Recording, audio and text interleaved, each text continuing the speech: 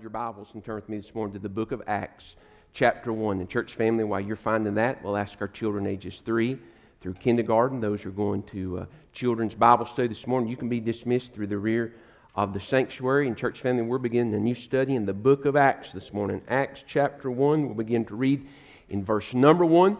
And for a few moments this morning, I want to speak to you on this subject, the framework of ministry.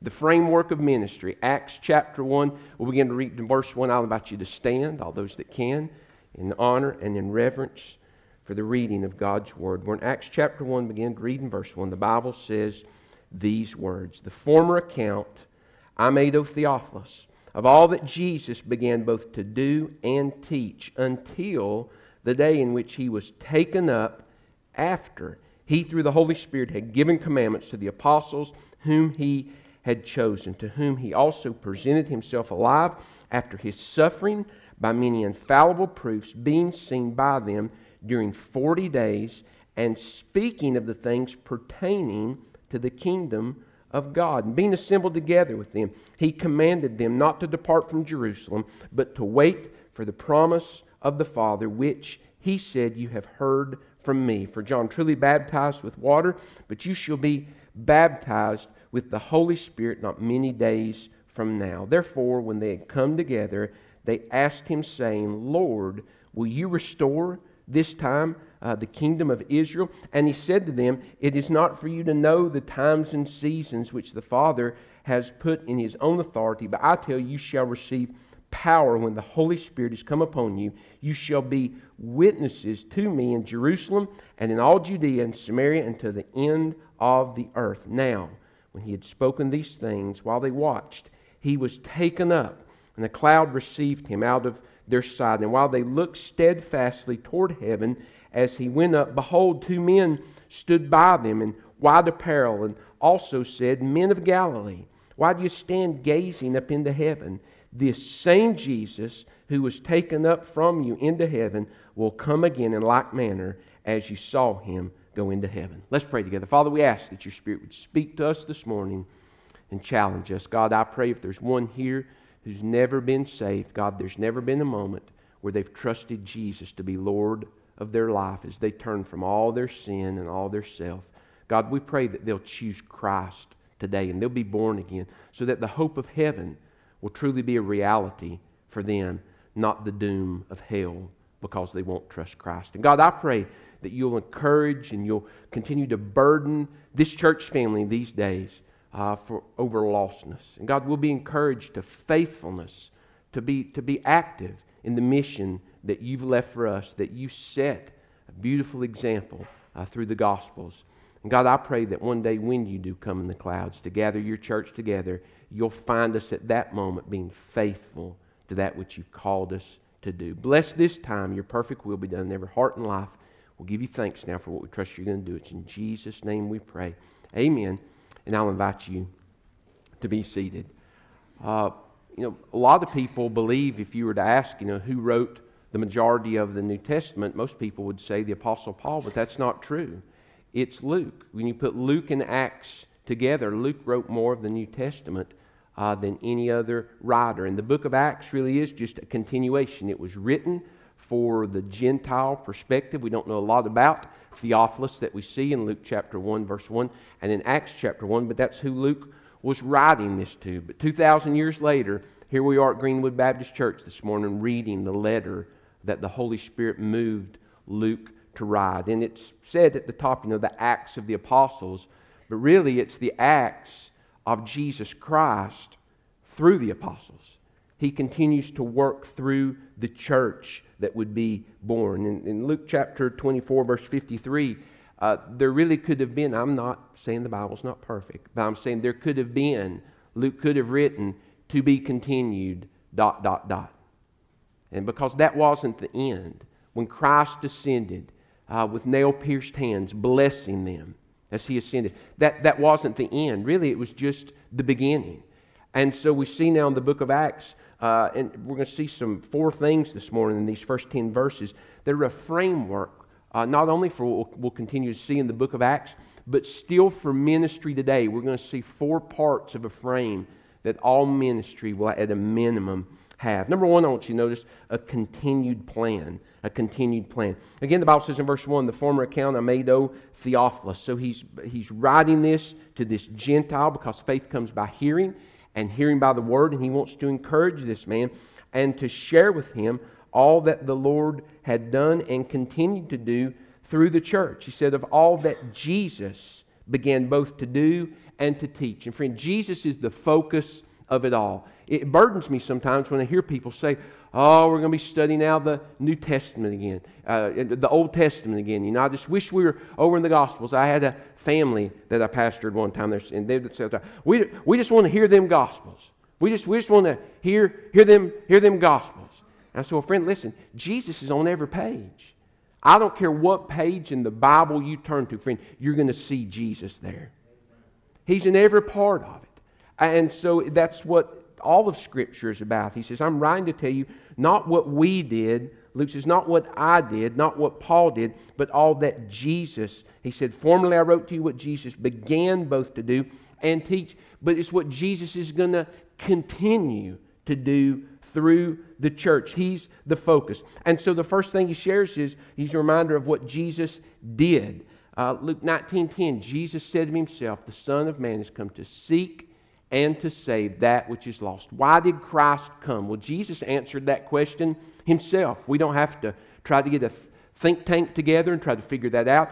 Jesus said it himself. He said, I've come to seek and to save that which is lost. And that's all people. The Bible teaches all have sinned. And Christ came to find everyone that is lost, but not only just not to convict them of their lostness, but to share with them the plan of salvation. And Jesus made a way, only Jesus made a way on the cross that all people could be saved. And the Bible says in Romans 10:9 and 10, that when we by faith confess Him to be Lord of our life, Luke 13:3, after we have repented and turned from sin, then we can have a personal relationship with God through Him.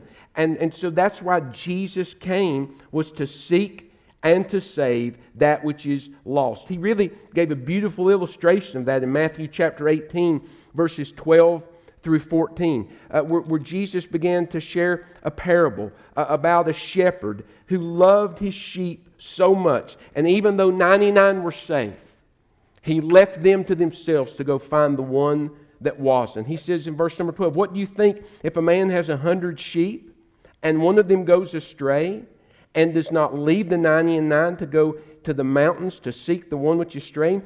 And if he should find it, surely I say to you, he rejoices more over that sheep than the 99 that didn't go astray. He said, even so it is not the will of your Father who's in heaven that one of these little ones should perish. And friend, I want you to know, if you're here this morning and you've never been saved, you're among a church family that has been. If you've been saved, say amen this morning. See right there, there's been a time in their life where they've repented and they've trusted Jesus. But I want you to understand this. They weren't born into that. They didn't inherit it. It wasn't pounded into them some way, or they were indoctrinated. They didn't go on a trip and then go into a next level class and then have an initiation. If they've been saved this morning, that's because the Holy Spirit of God came seeking them and convicted them of their sin and drew them. And then as someone shared the Word of God and told, where the Bible tells us how to be saved, they chose to turn and trust Jesus Christ to be Lord of their life. And I want you to know this morning, that if you're here and you've never been saved, Jesus is seeking after you. When He died on the cross, friend, He was thinking about you. He loves you. And just as Christ came seeking me one day, He sought the woman at the well. He sought others that He ministered to in a body of flesh and blood. The Holy Spirit of God came searching after me and convicted me of my sin. Someone shared the Word of God. And I'm so thankful someone gave an invitation on a warm summer night in Waynesville, North Carolina. And I had the opportunity to be saved. And so Jesus came to seek those that are lost. And John 6 verse 44 says, it's initiated by God. Nobody comes to the Father except the Holy Spirit draws them.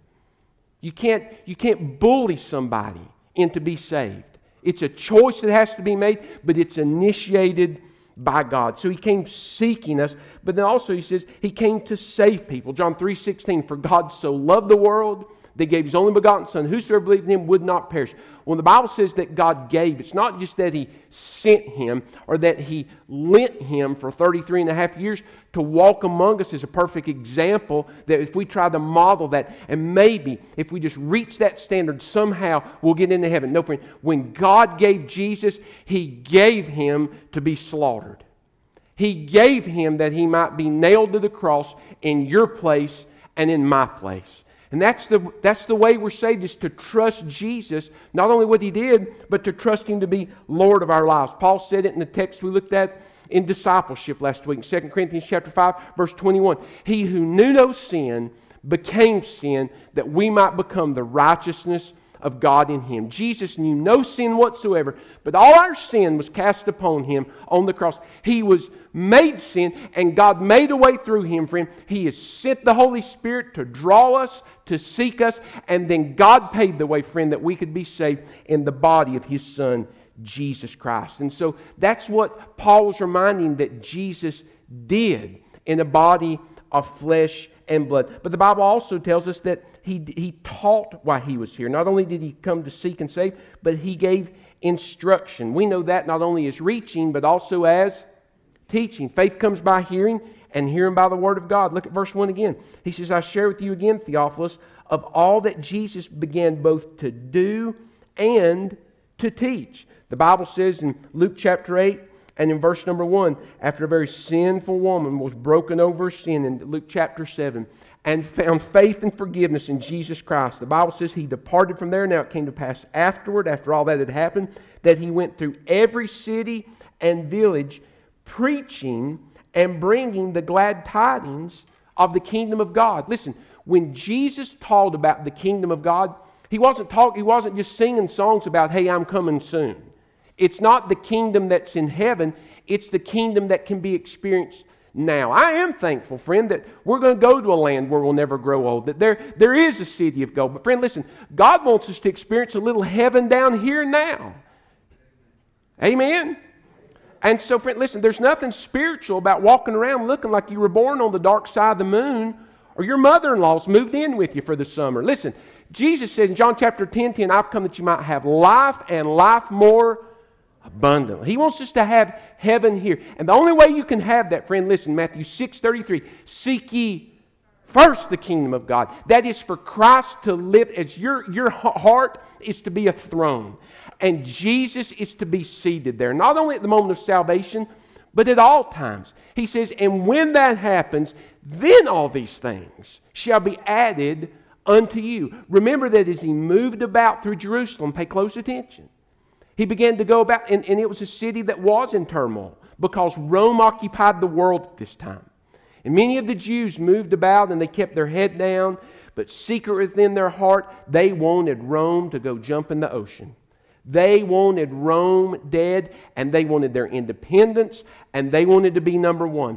And as Jesus began to preach about the kingdom, they said, yes, amen. Go to Jerusalem and sit down on the throne, establish the kingdom. But that's not the kingdom He preached about. It wasn't a kingdom where He would sit on the throne in Jerusalem. First, it would be a kingdom where He reigned in men's and women's hearts. And so that's what He was teaching about. And the Bible says in John chapter 6, verse 66, when people began to hear that, the Bible says many of His quote-unquote disciples followed Him no more. They said, we didn't sign up for that. If we can't have freedom now, we're going to find somebody else. But the kingdom that Christ preached about was a kingdom of hearts. And so the Bible says here in verse number 2 that even after He rose from the grave, look at Acts chapter 1, until the day in which He was taken up, after He, through the Holy Spirit, had given commandments to the apostles whom He had chosen. He was continuing to teach. Verse 6, they were confused. They said that therefore they came to Jesus when they come together and said, Lord, now are you going to restore the kingdom? Now are you going to move Rome out of the way? And Jesus said to them in verse number 7, teaching them, it's not for you to know the times or the seasons which the Father has put in His own authority. He says, look, don't be so heavenly minded that you're no earthly good. He says, get to work. He says, you're going to have a mission. Get to work. How did they know what to do? Because Jesus taught them. He gave an authoritative word as to what the church was to be doing in His absence. Matthew chapter 28, verses 19 through 20. Jesus says, "Go therefore and make disciples." I had a Calvinist tell me one time, says, well, God didn't call us, to share the gospel. He just called us to make disciples. Well, friend, you can't make a man until a boy's been born. And you can't make a disciple until a sinner's been born again. And so it starts with reaching people with the gospel of Jesus Christ. Then we're to teach them to observe all things. The first act of obedience, baptizing in the name of the Father, the Son, and the Holy Spirit, teaching them to observe all things that I've commanded. And Jesus says, I'm going to be with you even till the end of the age. Reaching, teaching, and encouraging. That's what Jesus, don't miss this, began. And so Luke literally structures his language to say he began to do this. There's no sense that it was finished, that once he left, it was over. He says that's what he began to do. And so we're talking this morning, first off, about a continued plan.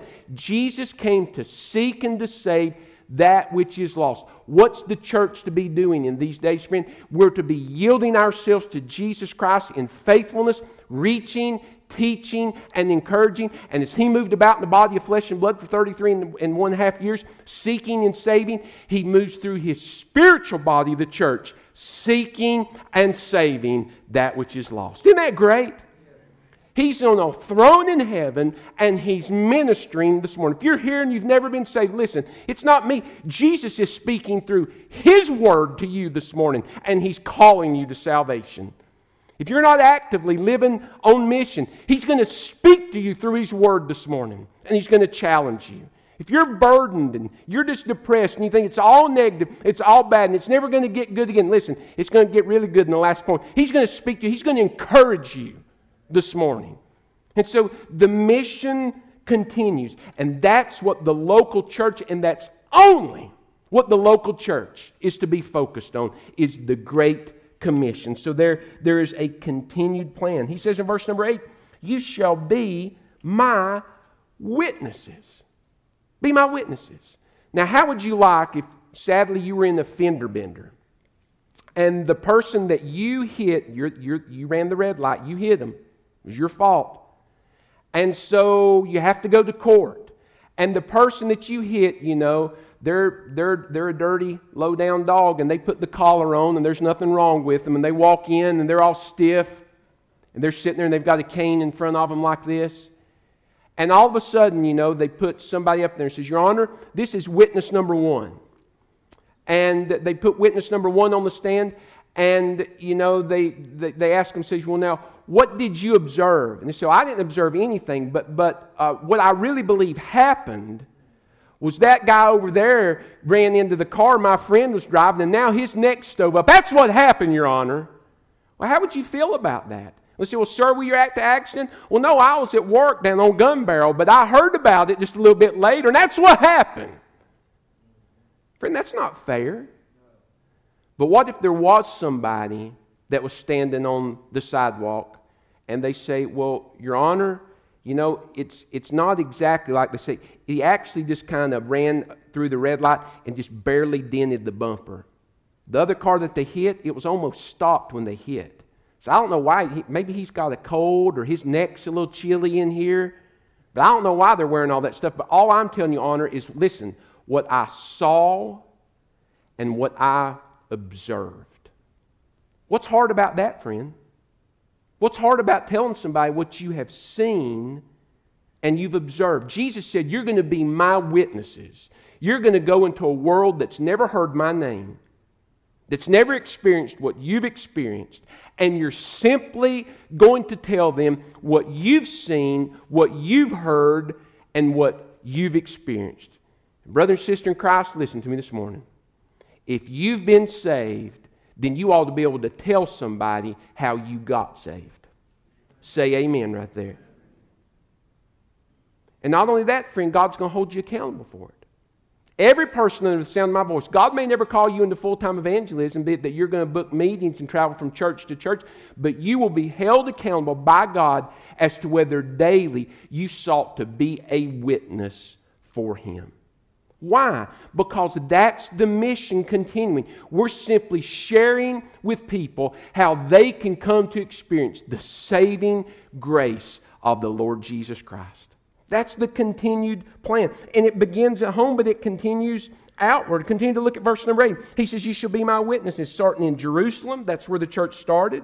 And then all Judea, you're to move out into the county. Then you're to go over to the city and the people you don't even like. He said that's over in Samaria, because everybody in Jerusalem thought that the Samaritans were low-down, inbred dogs because they had intermarried with the Assyrians after the 722 BC judgment. They hated these people. And see, friend, once you get saved, the first fruit is you're going to begin to love people that you used to couldn't stand. Now listen, and you still may not like how they act in their culture, but there's something that's going to happen with you, friend. You're going to love their soul. You can't explain it. You love them. You don't want them to go to hell. And so they were like in Jerusalem, Judea. I got some cousins there. Samaria, no way. And the uttermost parts of the world, guess who that was? That meant even Caesar himself. He says, I want you to go tell Caesar how to be saved. I want all the Romans to be saved, the ones that are oppressing you. And so, friend, listen, while we need to be concerned about foreign missions, the light that shines the farthest shines the brightest at home. And I've met people before, they're so wrapped up and consumed with foreign missions and taking this mission trip, and they're raising money, and thanks be to God for it. But I'm amazed, though, that there's very little witnessing going on at home, but they want to travel to witness all the time.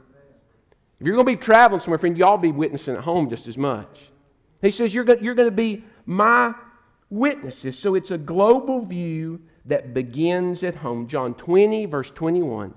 Jesus said, listen to me. He says, as the Father sent me, He said, so send I you.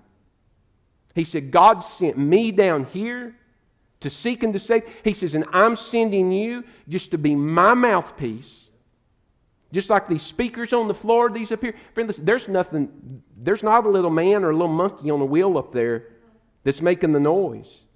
They're simply just sharing what comes through this speaker right here. This little microphone. And that's all we do. We simply are mouthpieces for Jesus Christ. He speaks through us. He says, as the Father sent me, so send I you. So first off, there's a continued plan. Second, notice this morning, a continuous presence. We saw the first leg of the frame, the chair of ministry. That's a continued plan. Notice a continuous presence. The Bible says in verse number 4, and being assembled together with them, He commanded them not to depart from Jerusalem, because you know that was going to happen. It's a church. Well, what do we do now? Well, let's take a vote. Jesus took all those questions away. And He says, after I sinned, He said, you're going to wait. Being assembled together with Him, He commanded them not to depart from Jerusalem, but to wait for the promise of the Father, which He said, you have heard from me. For John truly baptized with water, but you shall be baptized with the Holy Spirit not many days from now. Well, what was the promise? Well, it's the promise that Jesus had made in John chapter 14. Begin to read in verse number 16. He had told us, and listen, when Jesus began to speak these words to His disciples, they really didn't understand it. They really thought Jesus was going to be with them forever. Remember that when Jesus began to tell Peter, listen, I'm going to die on the cross. Peter says, no, you're not. And remember, he looked at him and says, get behind me, Satan. He says, Peter, you're tempting me. He says, for this purpose I've come. That's why God sent Him.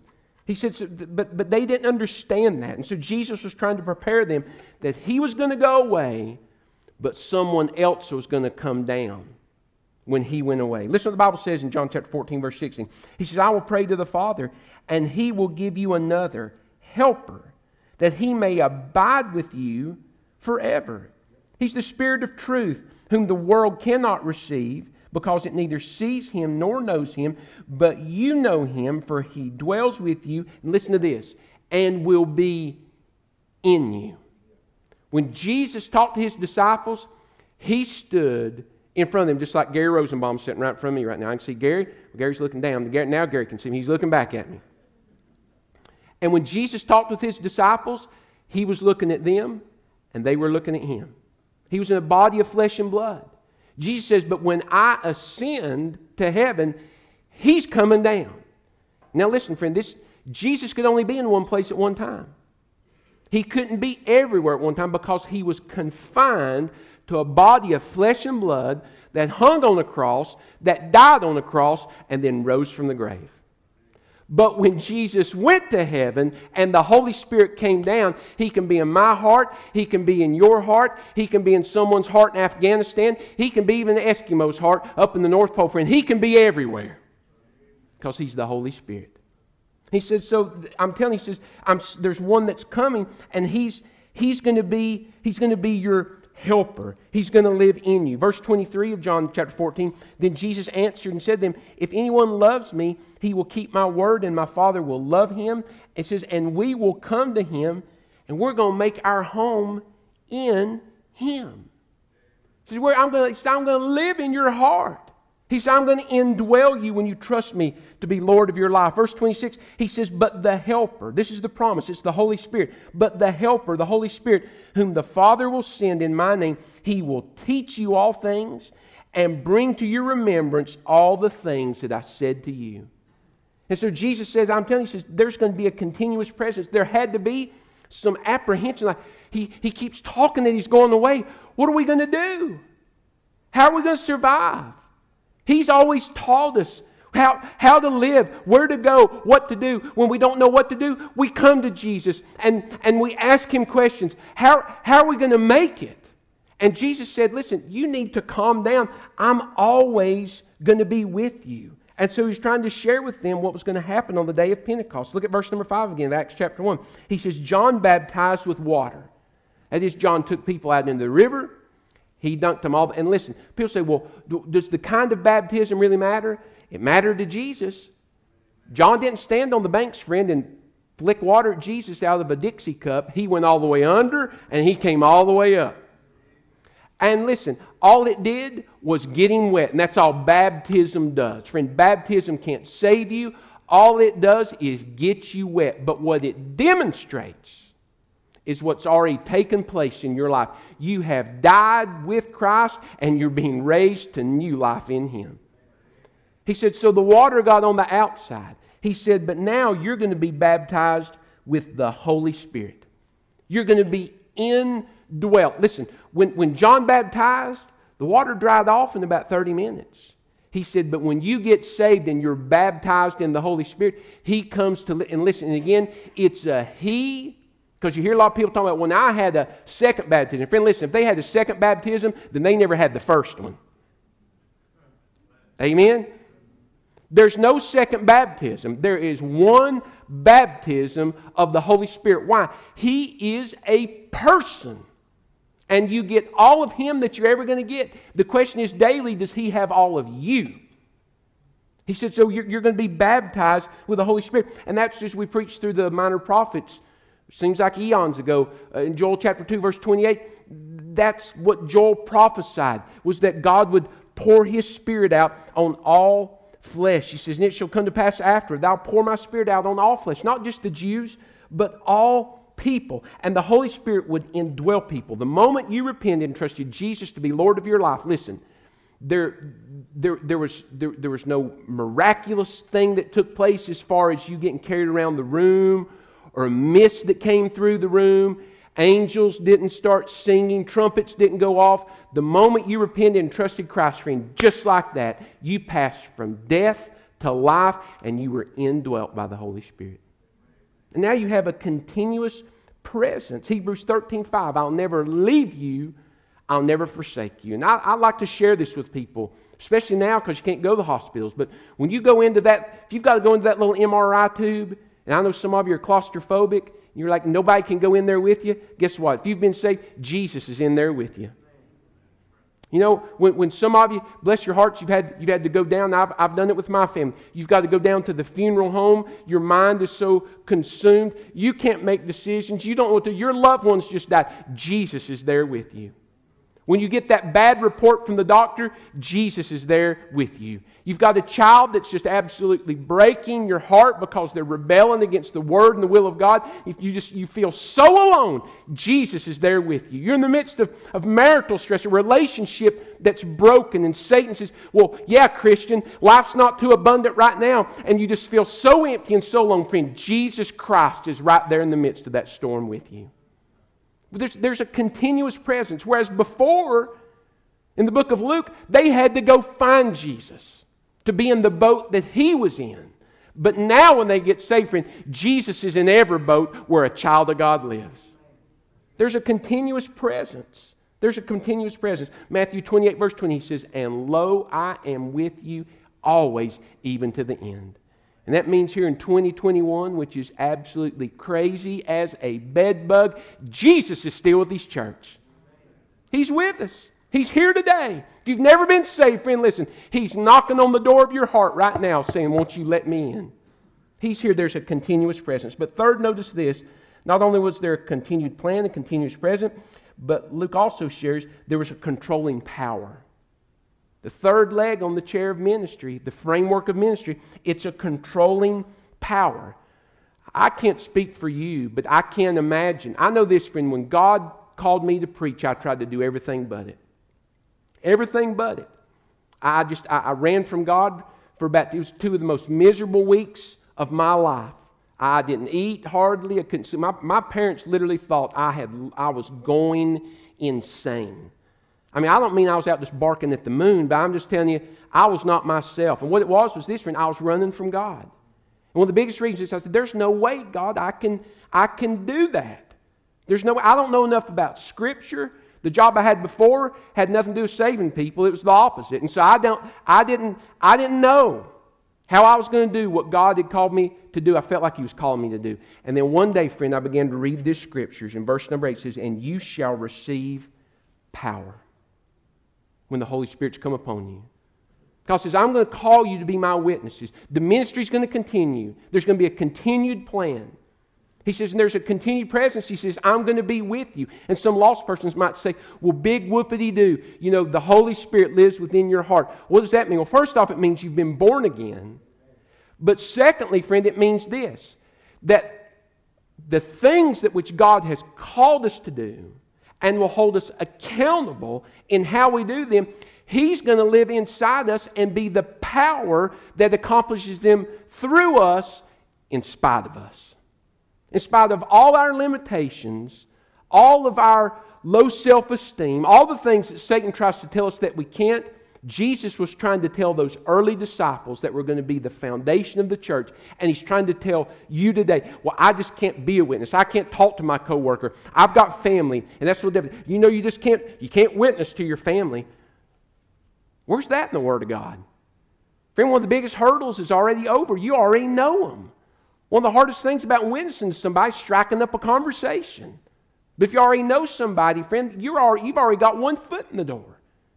Someone says, well, I can't do that. The Bible says in Philippians 4, I can do all things through Christ who strengthens me. He's the power. He's the power. He says there's going to be a controlling power. The text we just finished, Ephesians chapter 5, verse 18, we're to be filled with the Spirit. So sad, like liquor controls a drunk. Say, do, act in foolish ways. It's the liquor running through their body. They've got more liquor in their blood than they do sense. And they do things that they wouldn't do without it. Paul says, like don't be drunk with wine or excess, but be filled with the Spirit. Let the Spirit of God control you in spite of you. He says there'll be a controlling power. John 15:5, Jesus says, without me you can do nothing. But Paul says, I can do all things through Christ who strengthens me. So don't you let the devil do what he did to me. And that was tell me, well, you can't do this. You can't do that. Friend, what God calls you to do, listen to me.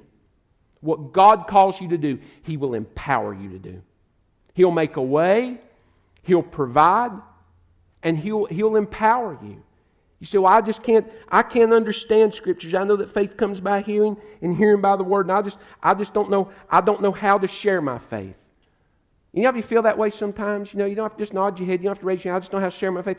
I've got good news to share. You ready for a little good news? Huh? You ready for some good news this morning? Tonight, we're going to start a discipleship series on how to share your faith. Aren't you? Say amen right there. We got half of you. That'll work. At least half of you will come back. So we're going to teach you verses that you can share with somebody so that you can be effective in what God's called you to do as a witness. Because faith comes by hearing and hearing by the word. You say, I can't. Friend, listen. If you say, I can't, listen to me, you're calling God a liar. You're calling God a liar. God says you can do all things through Him as He empowers you, a controlling power. If you say, God, I can't do this, you're calling God a liar. Don't do that. Have faith in His Word. I'm telling you, friend, I'm a satisfied customer.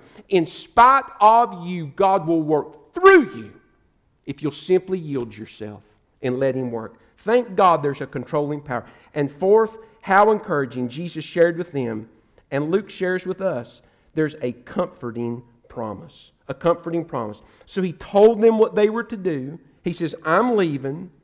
It's time to get to work. This is what you're to do. Acts 1:8, Matthew 28, 19 through 20. He says, but I want to leave you with some good news. So verse number 9 says, and I can't imagine how brokenhearted they were.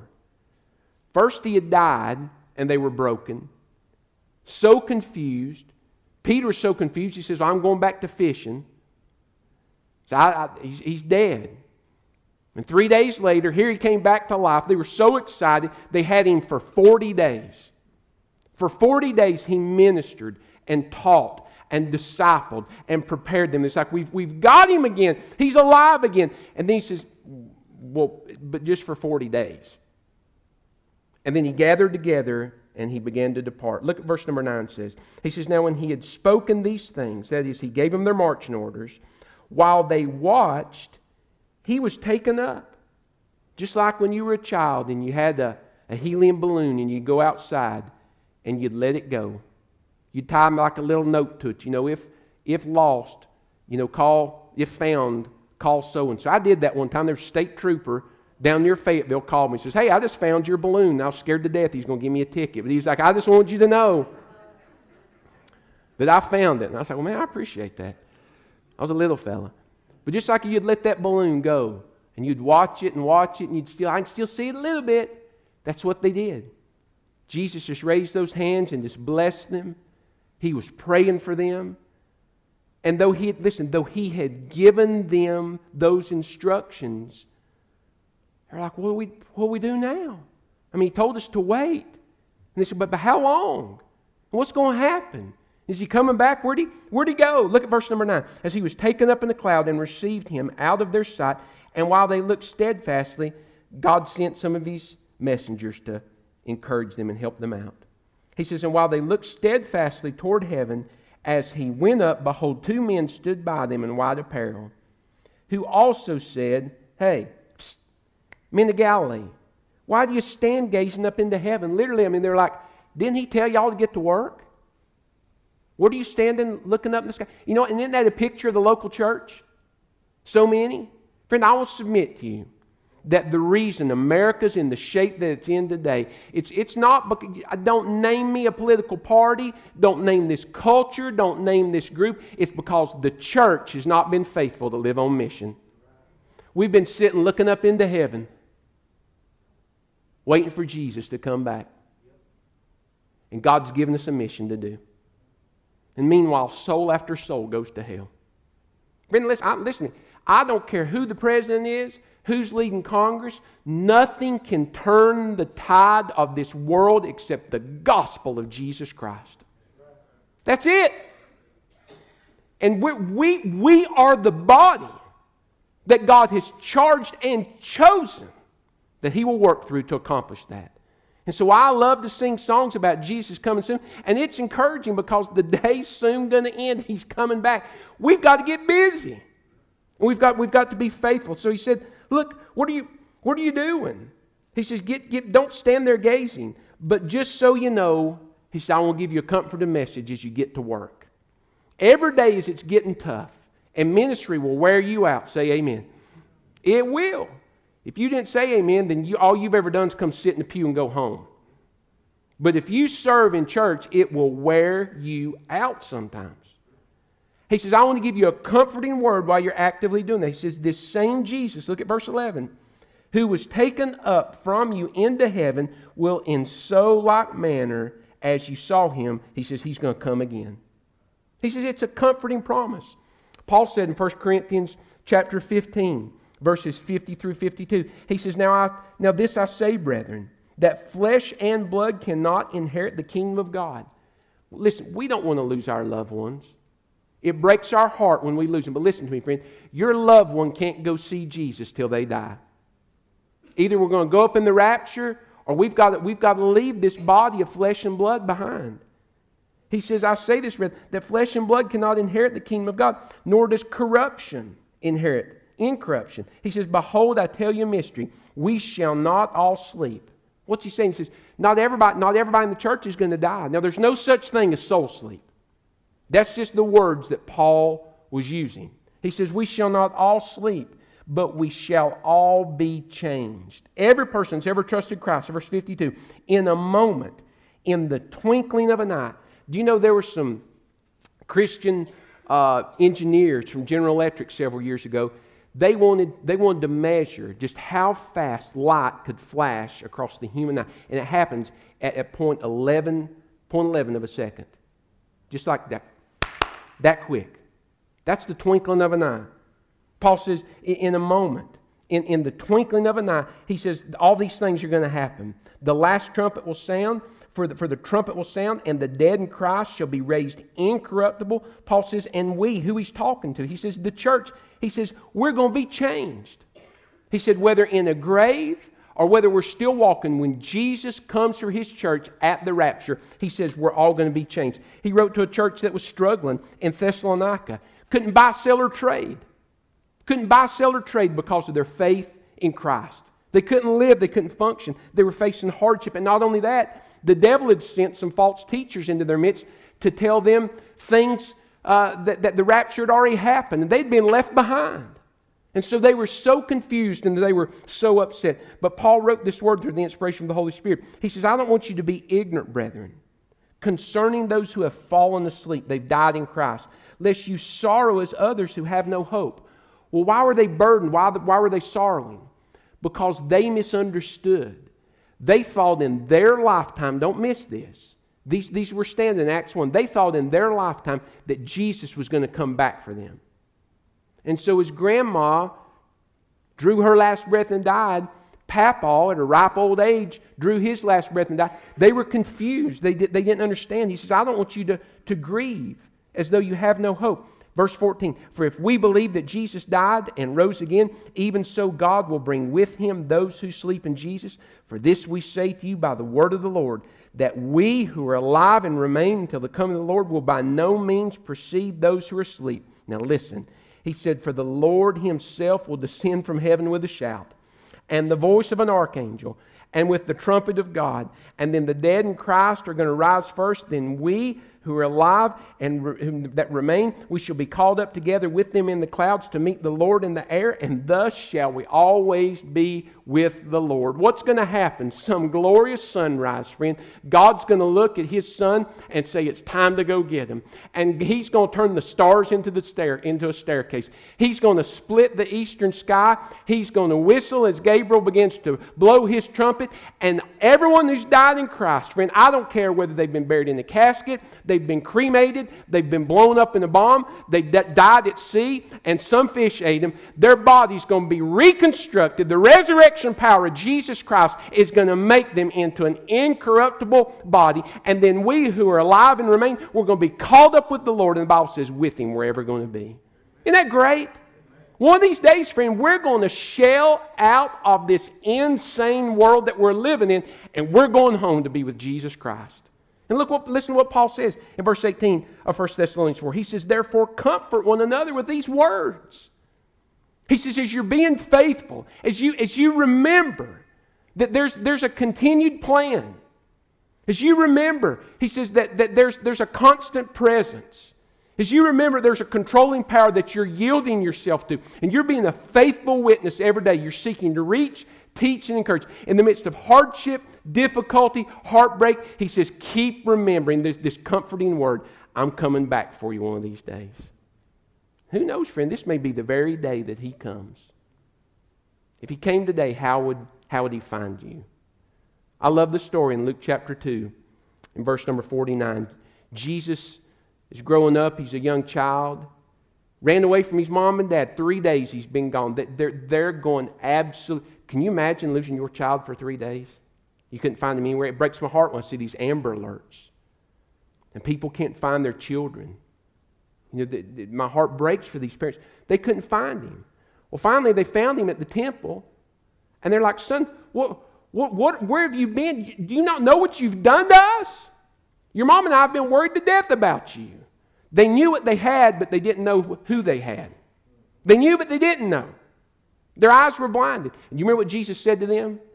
I must be about my Father's business. He said, I've got to be doing my Father's business. Friend, I want to ask you something. Everybody look at me. Look at me. If Jesus came back today, would He find you doing His Father's business? Let's bow our heads and close our eyes. If you've never been saved, you're not going to experience heaven. On the authority of God's Word, you'll spend eternity in a place called hell, where the fire is not quenched and the worm dieth not. But the good news is this, friend, you don't have to go. Jesus already took all that hell on Him. If you'll simply choose today to turn from all your sin, and then by faith, believe that Jesus died, that He rose again, and trust Him, listen to me carefully, trust Him to be Lord of your life. The Bible says, whosoever calls upon the name of the Lord will be saved. If you've never trusted Christ to be Lord of your life, do it now. Because, friend, you're not promised another day, and this may be the last opportunity you have to be saved. In the quietness of your heart, even right now, won't you just tell God that desire? Pray just like this, silently where you sit.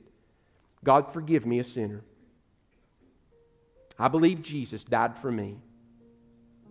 I believe He rose again, and I want Jesus to come sit on the throne of my heart. Save me from my sin. Now, God, take me and make me into the man or the woman that You want me to be. And God, I want to begin to be faithful. I've got lost friends, lost family members, and I want to go tell them what I've experienced even right now. Help me to do that. Our heads are bowed, our eyes are closed. Did you pray that prayer this morning for the very first time? Did you mean it with all your heart? As the invitation begins in just a moment, I'm going to invite you to make your way forward if you did. And I want to share with you what God wants to do next in your life now that you've trusted Christ. Jesus said, I must be about my Father's business. Friend, did you witness for Him last week? Did you wake up every day and say, God, who do You have for me today? Who can I tell what I've experienced in You? Are you seeking to disciple, save people that you know, encourage them, help them? Are you actively involved in reaching, teaching, encouraging? Jesus says that's what my Father sent me to do. And as He sent me, so send I you. If He came today, would He find you faithful doing what He's left us to do?